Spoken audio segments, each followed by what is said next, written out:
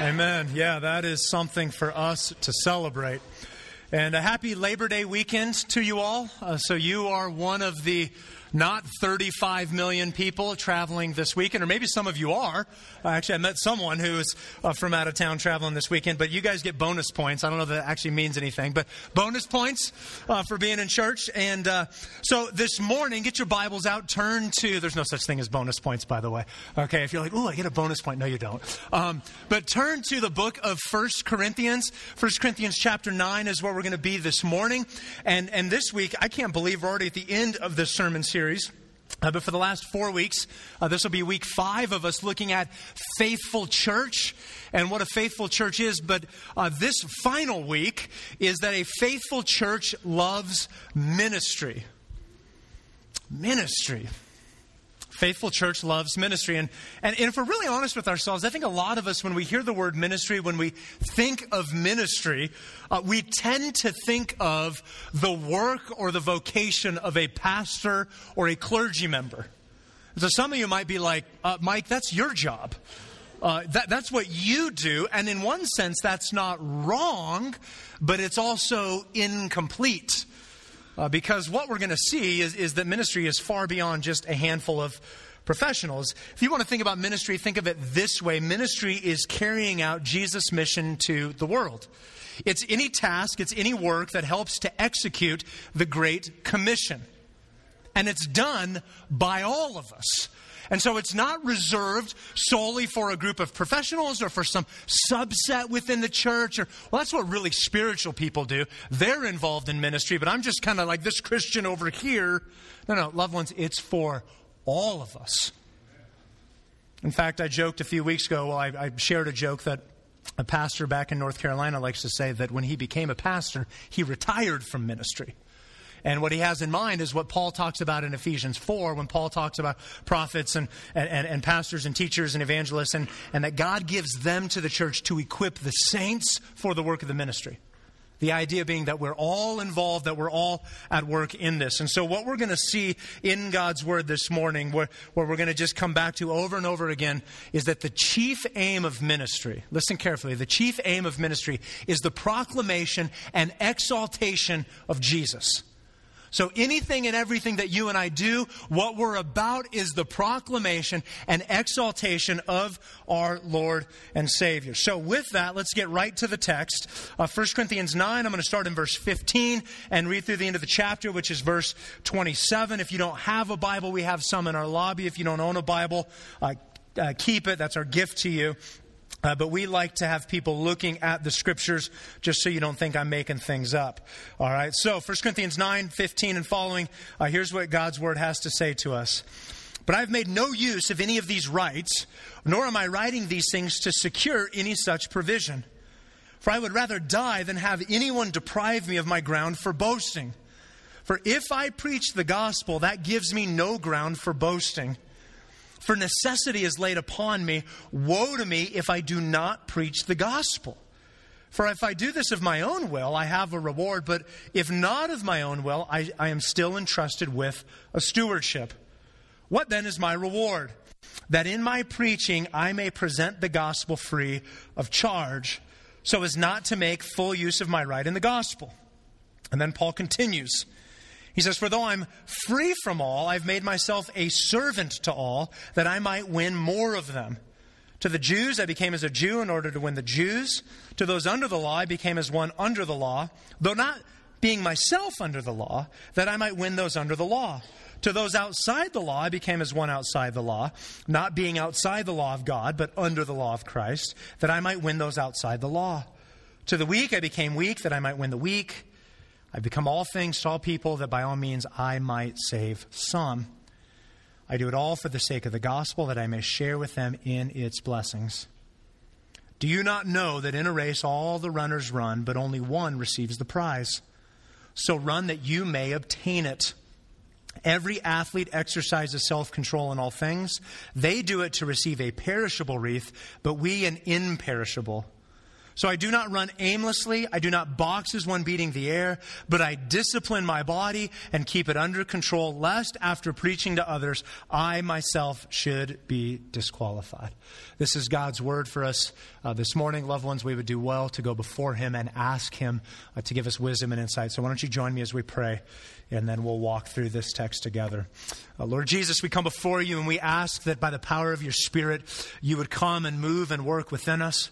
God, we pray that we would be a church that loves ministry because we love you. And God, we pray that you would give us fruitful and faithful ministry to you.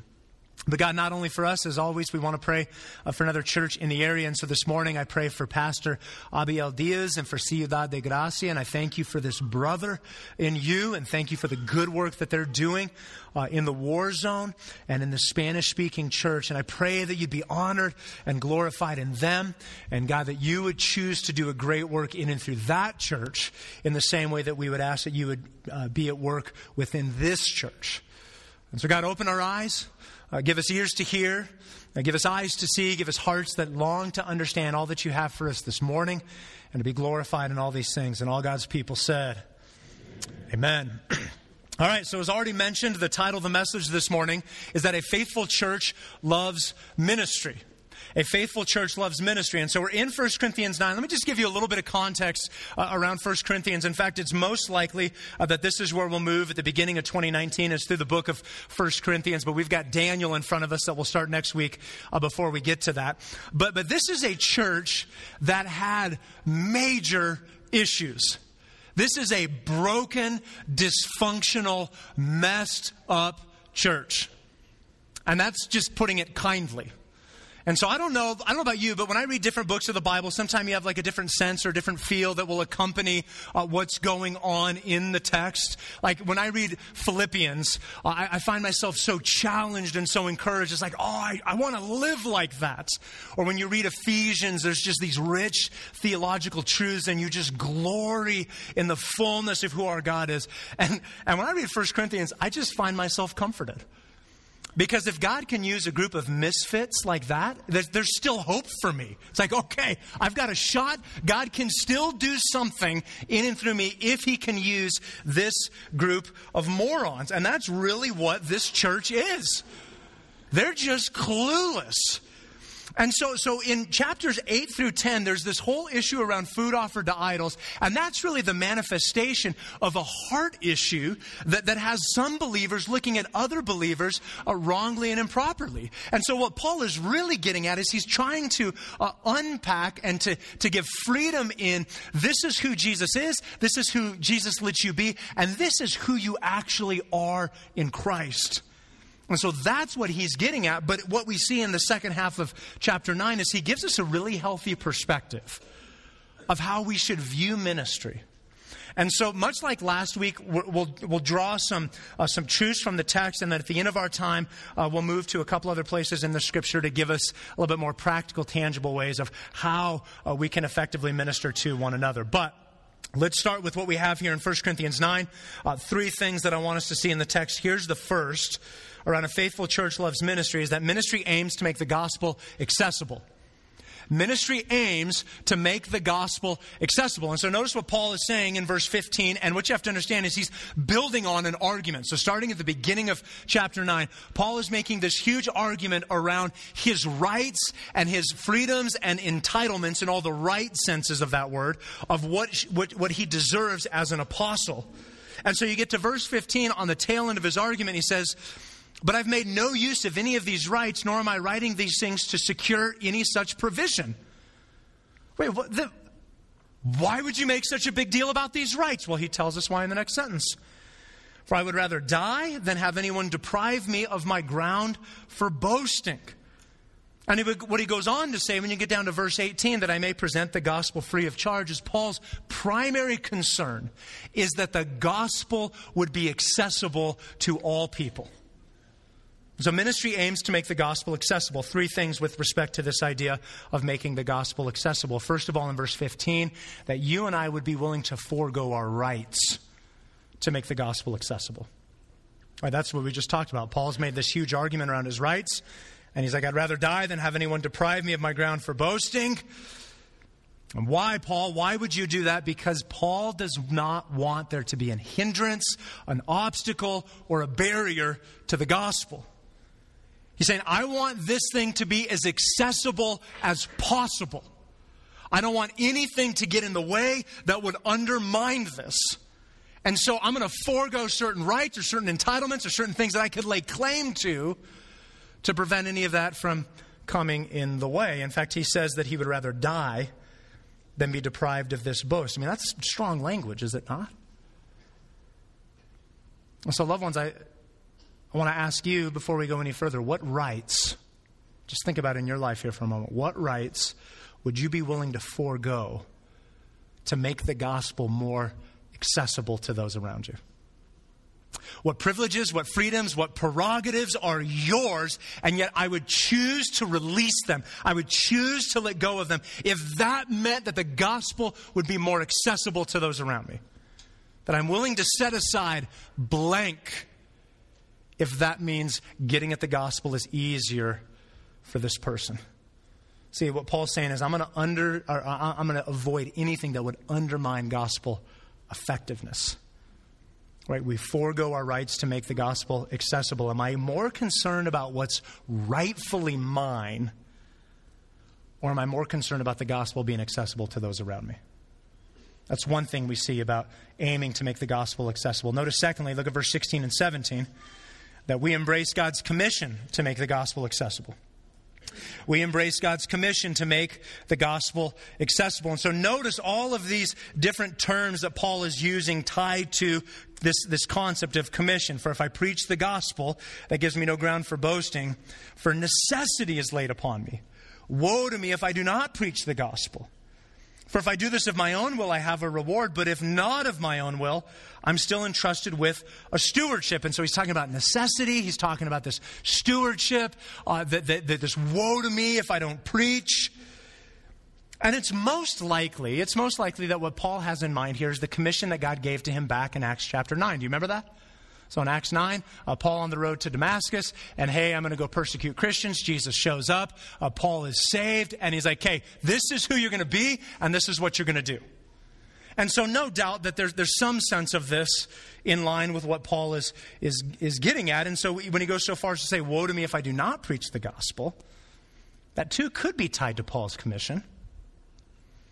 But doesn't there seem to be a sense in which a lot of what Paul is getting at really lines up with what God has commanded of all of his followers?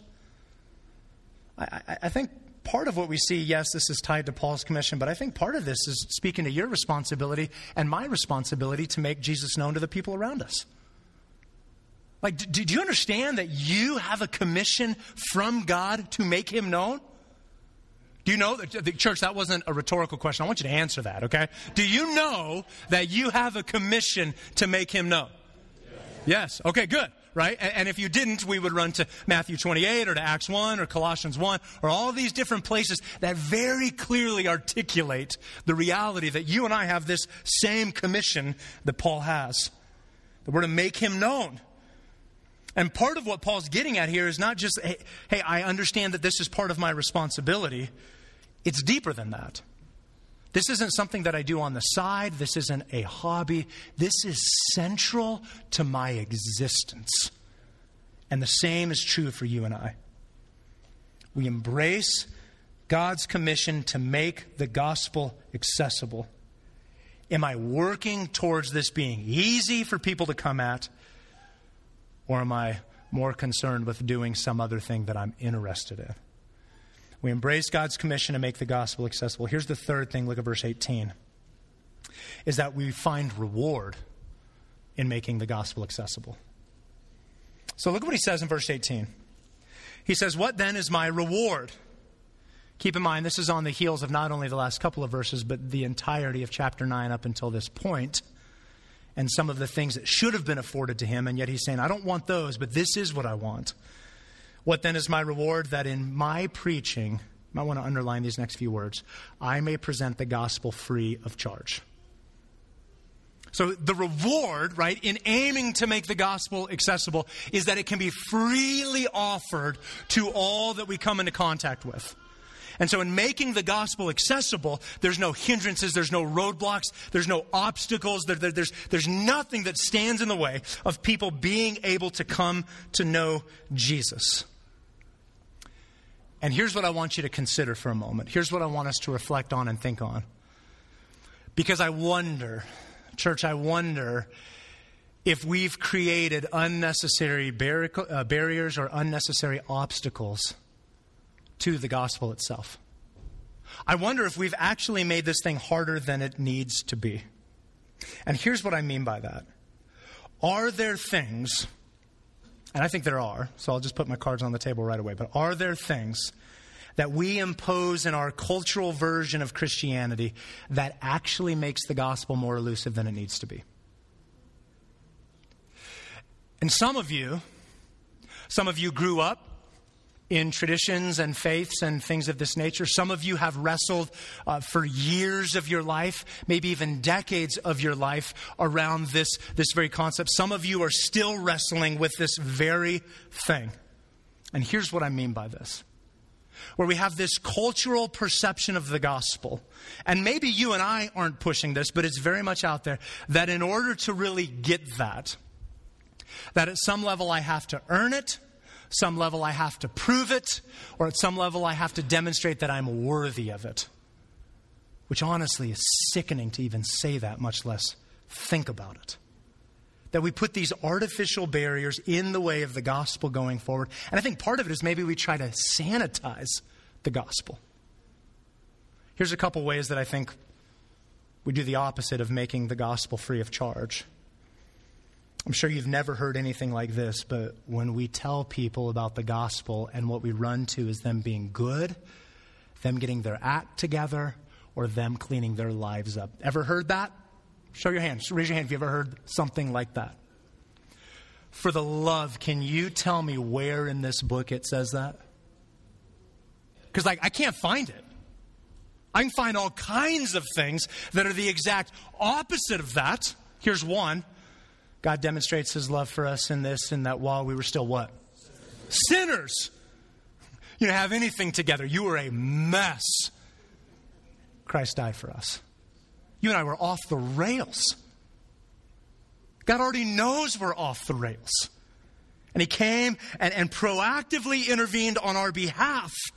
And so not only do we get into issues there where it's like we want to try to modify people before they come to Christ, then people will put faith in Christ, and we do this really weird thing where we're fixated on morality or external behavior. So, okay, you're a Christian now, good. There's no more cussing, and we don't smoke, and we don't watch these movies, and we'll go so far as like, there's no more dancing, and let's be honest, some of us should just never dance, okay, period. Has nothing to do with our faith. I'm in that group. There's just no dancing at all. Okay, but like all these different things, that really what we do is we almost create this checklist that I'm going to work my way into God's favor. That's repulsive.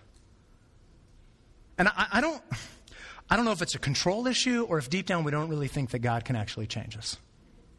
So I think this is pretty wild and crazy. What if we just fostered and encouraged a deeper love of Jesus? What if we just push people towards knowing him and loving him more? He's actually pretty good at working through the mess in your life and in my life. And you know how I know that? Because his word tells us over and over and over again about that. And then I watch it play out every single week. Every single week I watch this play out in your life, and I watch it play out in my life. Because the beauty of the gospel is its profound simplicity. Amen. Let me illustrate this from the scriptures themselves. You remember in Mark 9? Mark 9, Jesus has a father come to him. His son is demon possessed. And so the father, first he comes to the disciples and they can't really do anything. And there's kind of this whole commotion. And so Jesus shows up. He's like, what's going on? Like, well, they can't really deal with this.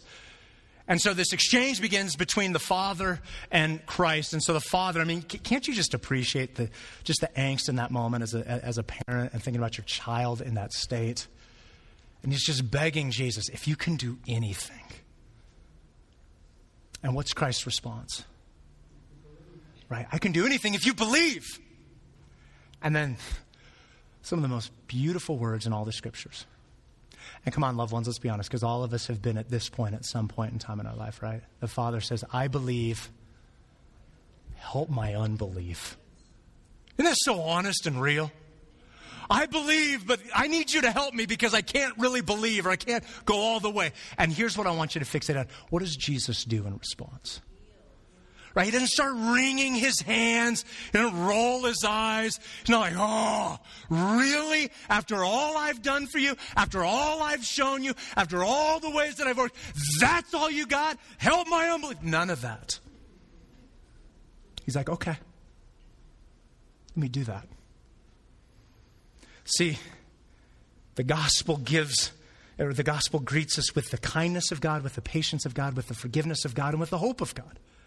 And I legitimately wonder, are we adding to the gospel what God himself does not add to the gospel? Because if we say that salvation is free, it actually has to be free. Now, I got no problem with saying that, yeah, salvation is free and following Jesus will cost you everything.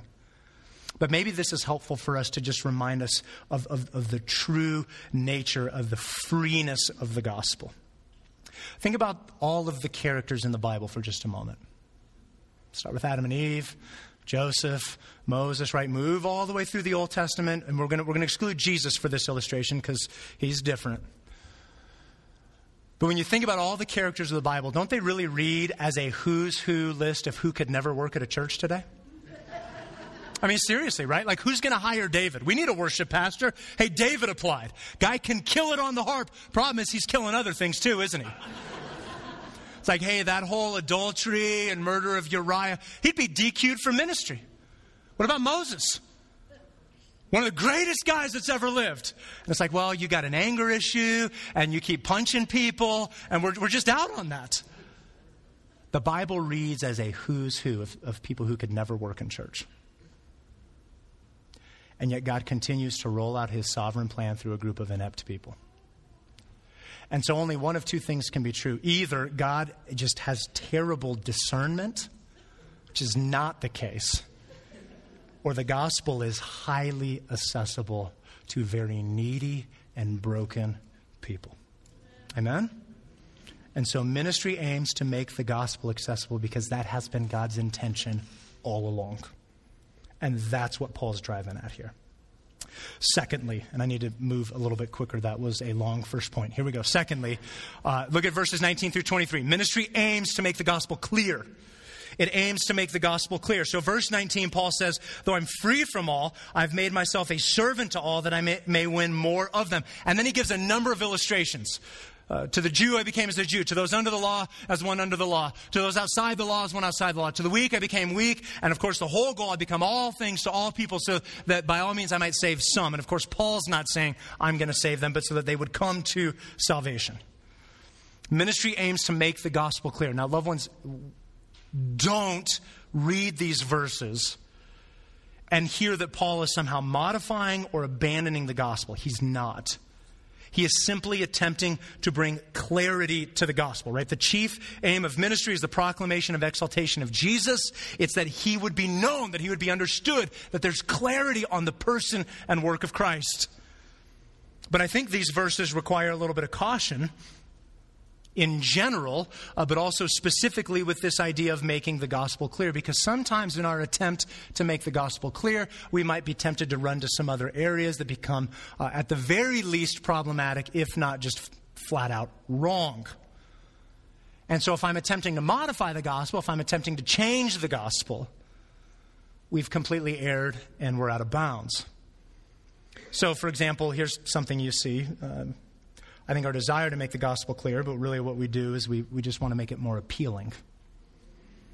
And so we become Jesus' PR team. Hey, Christ, you know, we love the work, great work. It's been phenomenal. You've just been just a stalwart for the last 2,000 years. Really appreciate that. But we think it's time to rebrand. Okay, so here's what we're thinking. Let's kind of come back off the wrath and the judgment a little bit. People don't like to be called sinners. It's 2018. That's pretty offensive. Let's peel back from that. And let's really push. Okay, right, we've derailed. That's not the gospel. And Jesus is having none of that.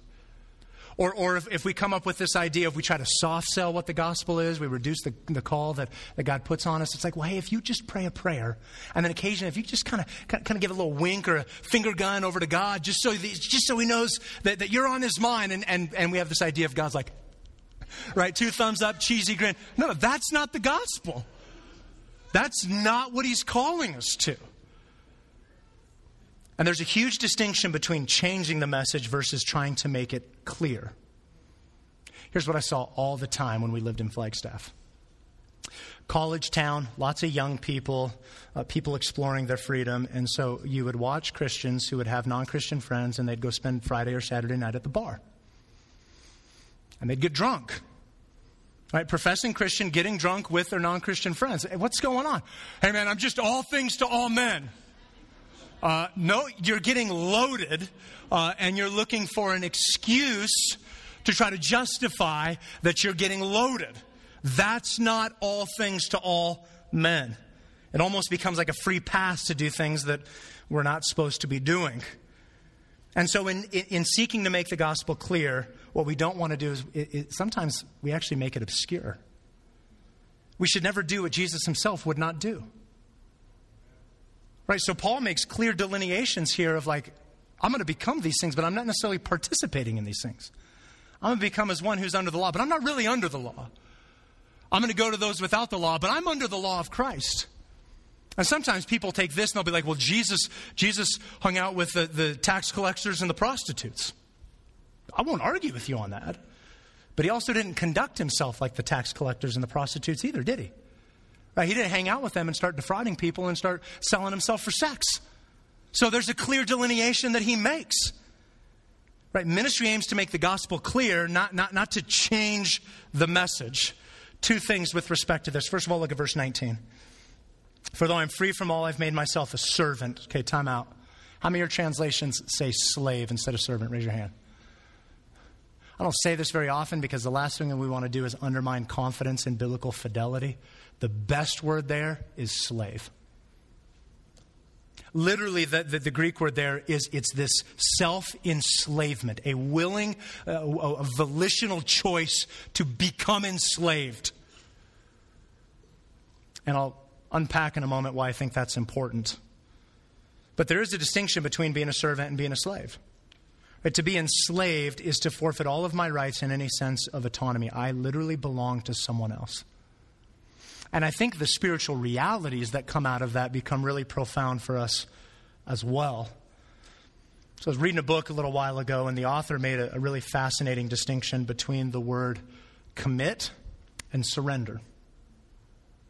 And what they went on to say is when you commit to something, you're the one who makes the choice.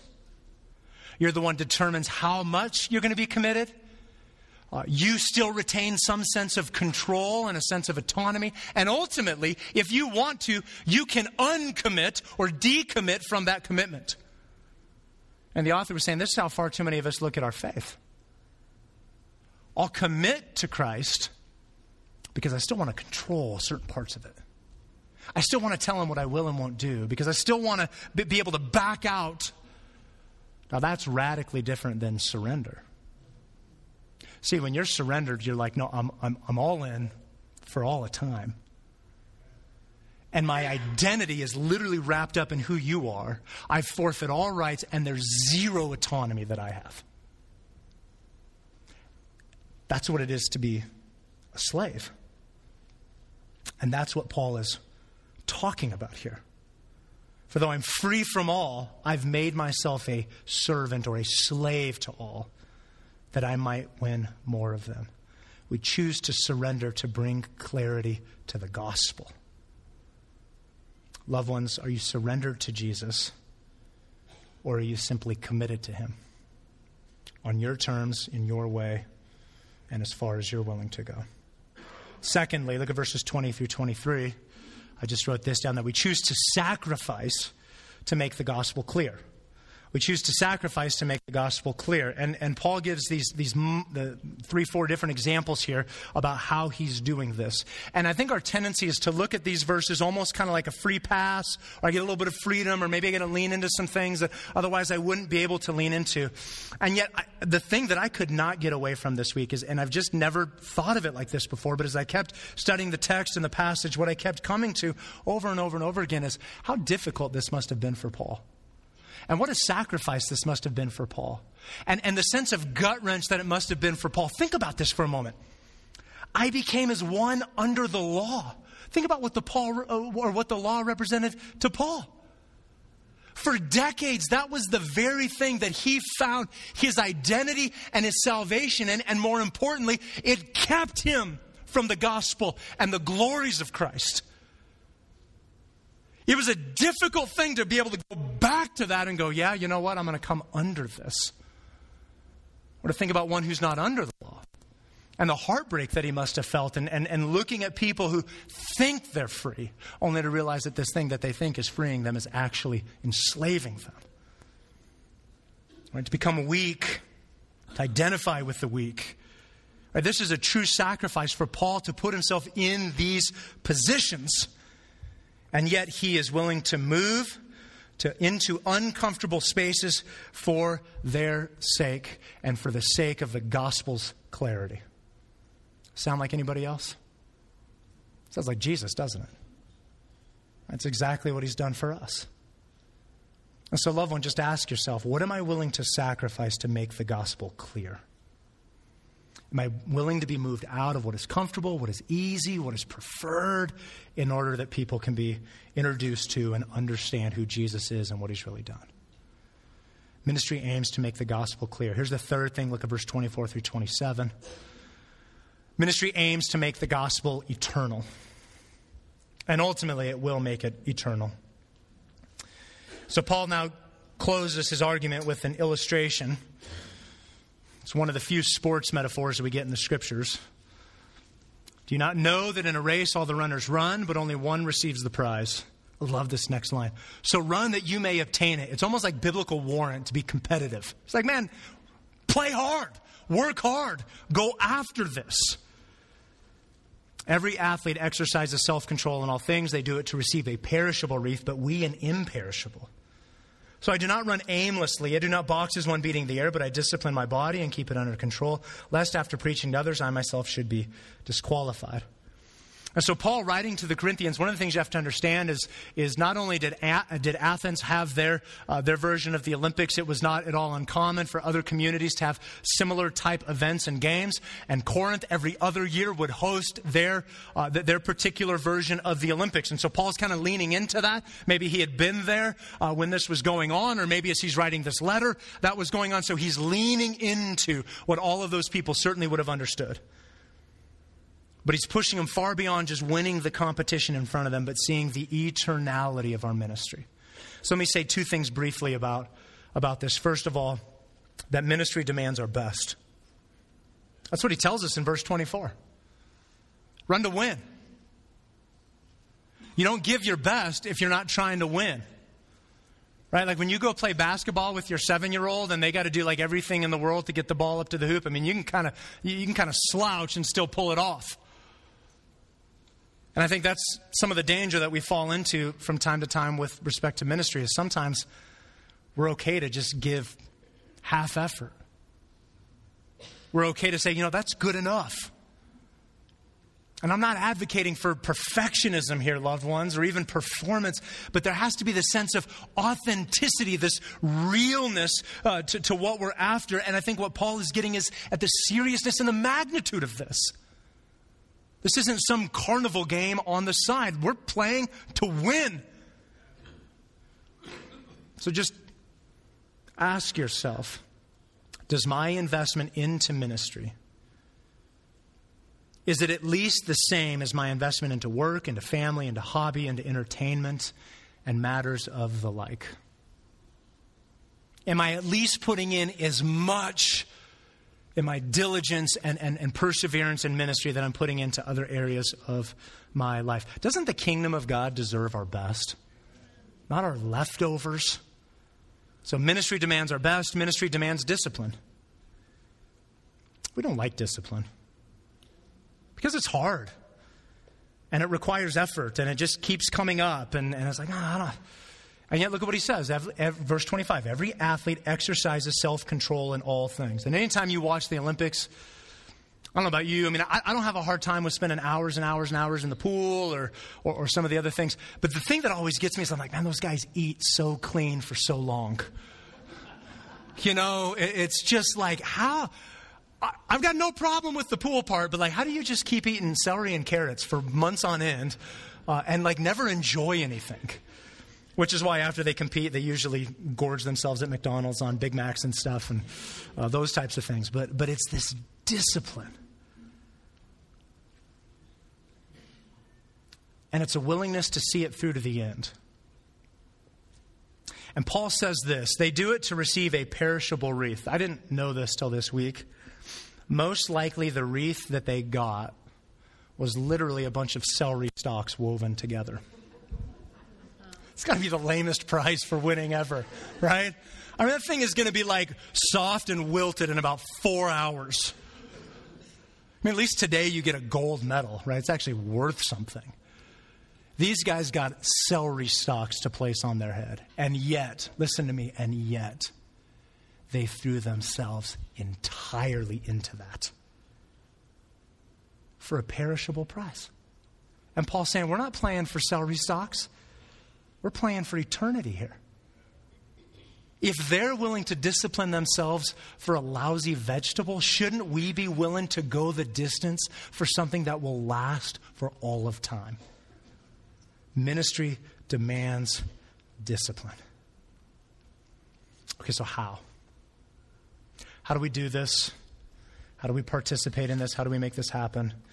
I've got 5 things that we'll close with. Before I do that, let me just take a minute or two and just kind of frame this. I think it's important for us to think about the different roles and the different spheres where ministry will unfold in our lives. I think we're too narrow. Often we think of ministry of what happens in the church or if I share the gospel with a non-believer, and we fail to see all of the other forms and spheres that ministry unfolds in. So here's a handful of places that I want us to think about with respect to ministry. First of all, in your family. If you're parents, disciple your children. If you're grandparents, disciple and love your grandchildren. That's like the best gig on planet Earth right there, is being a grandparent. Not just because it's fun and you don't have to change dirty diapers and deal with discipline, but because you get a chance to leave the best part of you with a generation that will spend the majority of their life without you being around. That's a wonderful, wonderful gift. And so in the family unit, between spouses, children, parents, and there's just different seasons of that, right? So some of you are in a season where it's like, I barely sleep, I change a lot of diapers, and I clean spit up all the time. And others of you, God is exercising patience because you've stepped on like 4,000 Legos in the last 3 weeks. And it's just trying to teach your kids basic things. And then some of you have teenagers, and we should just pray over all of you. And we should pray for the teenagers as well, because, sometimes mom and dad aren't exactly fun when you're a teen either. So it's not one way. All right, mom and dad, it cuts both ways. Sometimes you got to be willing to trust your kids a little bit more. And then some of you are dealing with elderly parents. Right, you're on the other side of this thing. So family, then there's our spiritual family in the church. This is really what we see so much of the scriptures talking about, spiritual gifts and how those are utilized, and we'll get to that here in a minute. But here's some other areas that I don't think that we often think of with respect to ministry, and we would do well to think of with respect to ministry. One is our neighborhood and our community. In a broader sense, Rio Rancho, Albuquerque. In a more specific sense, even the neighborhoods you live in. So whether it be Cabazon or Ventana Ranch or Corrales or Northern Meadows or wherever you live, right, where we're thinking about the communities that we find ourselves in. Work and school. Far too few of us think of work and school as a means of ministry. And yet that's where you encounter most people. You spend the majority of your time in one of those two places. That's one of the greatest venues, atmospheres for you to engage people around you. So when you go to work, when you go to school, those are people that God has placed in your life, and we have to think that way. And then I just wrote this down, that we have to think beyond our community. There has to be a global component when we think of ministry, that we are a part of the universal church Not just us, not even just Albuquerque, but far, far bigger than that. So different spheres, different seasons. And so here's 5 things. Here we go. Let's just get to it. Here's the first. And I mean, these first, well, really all of them, you're going to be like, that's all you came up with? Yeah, that's all I came up with. Because this is all we need to do. Okay, first of all, we share the gospel. Haven't we been talking about that all day? Exactly. It's the whole point. That's what Paul keeps coming back to, is the clarity of the gospel, the accessibility of the gospel, the eternality of the gospel. We minister to one another by sharing the gospel. Now, let me just say one thing about sharing the gospel. The biblical mandate of proclamation involves us articulating or using words. Did you hear that? Okay? The gospel is not, well, I held the door open for that old lady. That's a nice deed. But we got to get away from this idea of, well, I hope they see Jesus in that. They probably won't. I'm serious. When we share the gospel, it's an articulation. It's verbalizing the reality of what Christ has done. And it's not just for non-believers. You're crazy if you think you don't need the gospel proclaimed to you. My wife has had to proclaim the gospel to me multiple times this week and just remind me of all that Christ has done for me and that he is sufficient and that he's enough. We share the gospel. Secondly, we disciple others. And you could say, and are discipled by others. Think of Matthew 28, where Jesus tells us to go and make disciples. Think of what Paul says to Timothy in 2 Timothy 2, where he talks about 4 different generations of what's been entrusted to you. I want you to pass along to faithful men, and then they can pass that on to others. And just this process, this multiplication of discipleship, right? That we're growing in faith and godliness, that we're invested in the spiritual well-being of one another. And so one of the ways that you might end up ministering to someone is that you're willing to disciple someone. And you go, or maybe you're sitting here like, Mike, I've got nothing to offer someone. Then look around the room, find someone who you do think has something to offer, and say, I need you to disciple me so that I can have something to pass on to someone else. We disciple others. Thirdly, we pray for one another. I mean, aren't these all just brand new? You've never heard of any of these things before, have you? Right? And yet, I mean, there's something that's really freeing about the simplicity in these things. We pray for one another. Think about how many times Paul, at the beginning of his letters to different churches, is talking about how I'm praying for you. Right? That your love would abound more and more in all discernment and knowledge, that you would have greater wisdom and understanding of the gospel. And you look at the book of Acts and over and over and over again where they're devoted to prayer. And yet I think we've become so inoculated and callous to the reality of what prayer is and what's actually happening, that at any point in time, I can get in front of the God of the universe and he can align my heart and my mind and my will to himself. That's insane. And it's not just about, hey, God, would you do this for me? Right, but God's going to lead. God's going to direct and guide. God's going to help us to submit. God's going to help us to follow. One of the things we like to say around here is that prayer is the evidence that I believe the gospel. Prayer proves that I really believe what the gospel says about myself. Because it's when I go back to God, I'm proving, yeah, I still need you. I still need you. Never come to a point where we outgrow that. We pray for one another. And don't ever think that prayer is somehow less than doing something else for someone. We've fallen into this kind of this weird place as a society where we almost mock people. Oh, I'll pray for you. Kind of like that's somehow less than actually doing something. When I read the Bible, I can't find anything that's more important than us praying for one another. Now, if you tell someone you're going to pray for them, doggone it, pray for them. Seriously. I think the worst thing you could do is say, I'm going to pray for you, and then I don't actually pray for you. You're defrauding and cheating a brother or a sister. And so if you have a conversation with someone, okay, let me back up. If you're forgetful, pray before you walk away. If you're on the phone, pray before you get off the phone. Or as soon as you hang up, pray. If you're texting with them, text them a prayer. Send them an email and let it be a prayer.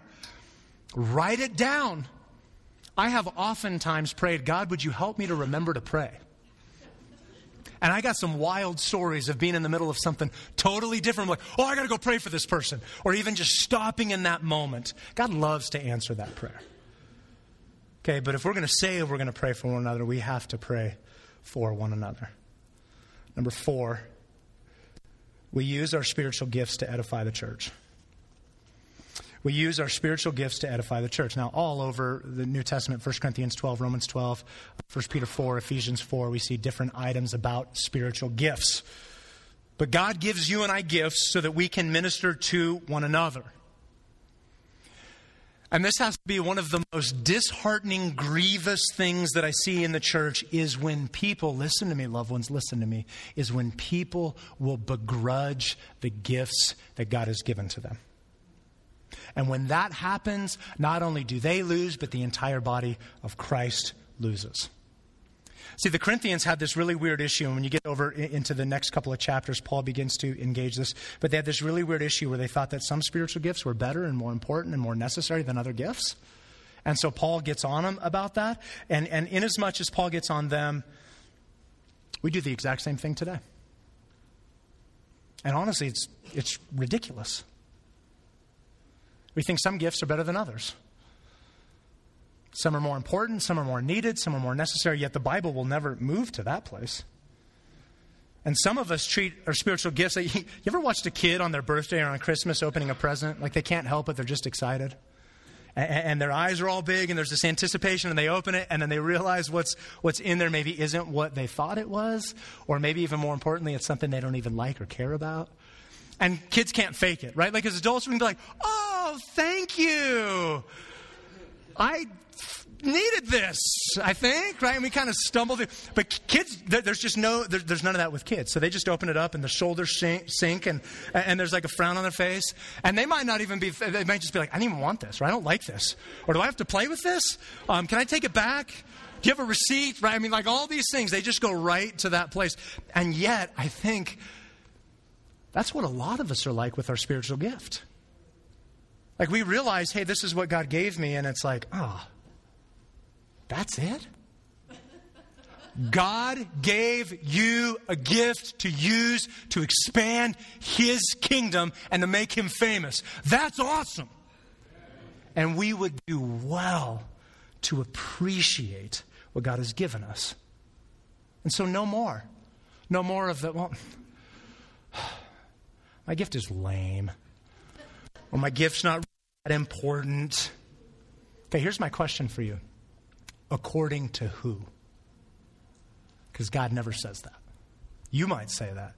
God never says that. And I think inside all of us, there's a sense where we'll look at others and we marvel at what God has put into them, partly because we don't have it. And that's fine. Let's celebrate that, but not at the expense of downplaying what God has put into us. Because ultimately, I'm not really celebrating that person. I'm celebrating the kindness and the generosity of God, not only to them, but also to me, that He fills in the areas where I'm inadequate. It's like I look around at the church and I see all kinds of people and I'm like, thank you, Lord, because I'm terrible at so many of these things. But the people of God in the church of God accomplish the fullness of the purpose of God. So even this week, my wife, one of her gifts, she just has this gift of faith. And you couple that with this eternal optimistic reality.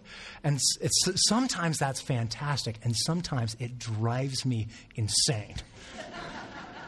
Because I can't see it. I can't get there. And she'll be like, nope, God's going to do it. It's going to happen. I'm like, what are you looking at? Like, there's nothing even leaning in that direction. Just watch. And of course, like at this point, we've been married long enough for I'm just like, okay, fine, I'm just not going to say anything because eventually it's going to happen, right? And even if it doesn't, she's just like unfazed because she's an optimist. And I mean, I would love to be an optimist. That's just not who I am, all right? And then you look at other people. Like one of the things that I hear people begrudge often is the gift of hospitality.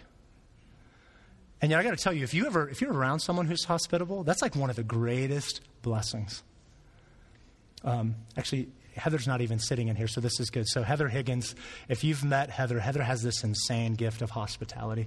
And I remember the first time we were in the Higgins home, we'd been there about 3 minutes. Like, I feel like I'm part of the family. If they called me Mike Higgins, I'd be like, yep, that's me. What's up? I mean, it's so freeing. Or people have like the gift of helps and mercy. I think about like Joe Beckman or Dwayne Roth or Larry or these guys who just, they want to serve people constantly, or these prayer warriors who just at the drop of a hat could pray for anything and everything. And then don't get me started on this, the worship people. I love you and sometimes I just want to hurt you because it's just not fair. Like a win for me is being able to sing and clap to the beat. And they come up here and they'll play instruments. And a couple weeks ago, Randy played like 4 instruments. I'm like, well, the nerve of this guy. But it's the beauty of God fulfilling the fullness of his purpose. Because there are certain things I can do that other people can't do. And so they get frustrated or annoyed, and they're like, oh, God thinks that Mike can do that, and I don't have to do that. And so we could, right? We could look at that, and we could go, why didn't I get that? Or we could praise God for his kindness, and that even though I didn't get it directly, he has given it to us all in the culmination of the body of Christ. And so, loved one, listen to me. Use your gift. Use your good gift to edify and build up the church and to minister to God's people into the world. Amen? Here's the final thing briefly. This one might feel a little bit like, whoa, I didn't see that one coming. Here's the final one, is that the ways that we minister to one another is that we study and we engage with culture. Whoa, that's kind of different than the first 4. I know, that's on purpose. But we study and we engage with culture. And in Acts 17, Paul does just this remarkable job of paying incredible attention to a large group of people that are very lost, very broken, and need Jesus just like you and I need Jesus. We cannot be people who retreat. We cannot be people who are just biding our time till we die. We have to be willing to engage people around us with the gospel. And it's not just, I can answer the questions that I want to answer. Could I answer the questions that people who don't know Jesus are asking? Am I aware of what fears, what anxieties, what leads them to a place of despair, that outside of Christ? Could I even begin to articulate what that is, much less begin to walk down that road? And so as we study and we engage with culture, I know that Jesus is the destination. I'm not arguing with that. What I'm saying to us is, God help us that we would be people who could walk them from the place that they find themselves to the person of Jesus. That's what it is to be missional. That's what Paul's talking about here in 1 Corinthians 9, is a willingness. I'm willing to become anything to anybody in order for them to see Christ. A faithful church loves ministry. God help us, God help us, God help us that we would be a faithful church, that we would love God, that we would love his word, that we would love the gospel, that we'd love one another, and as we've seen today, that we would love ministry. Let's pray.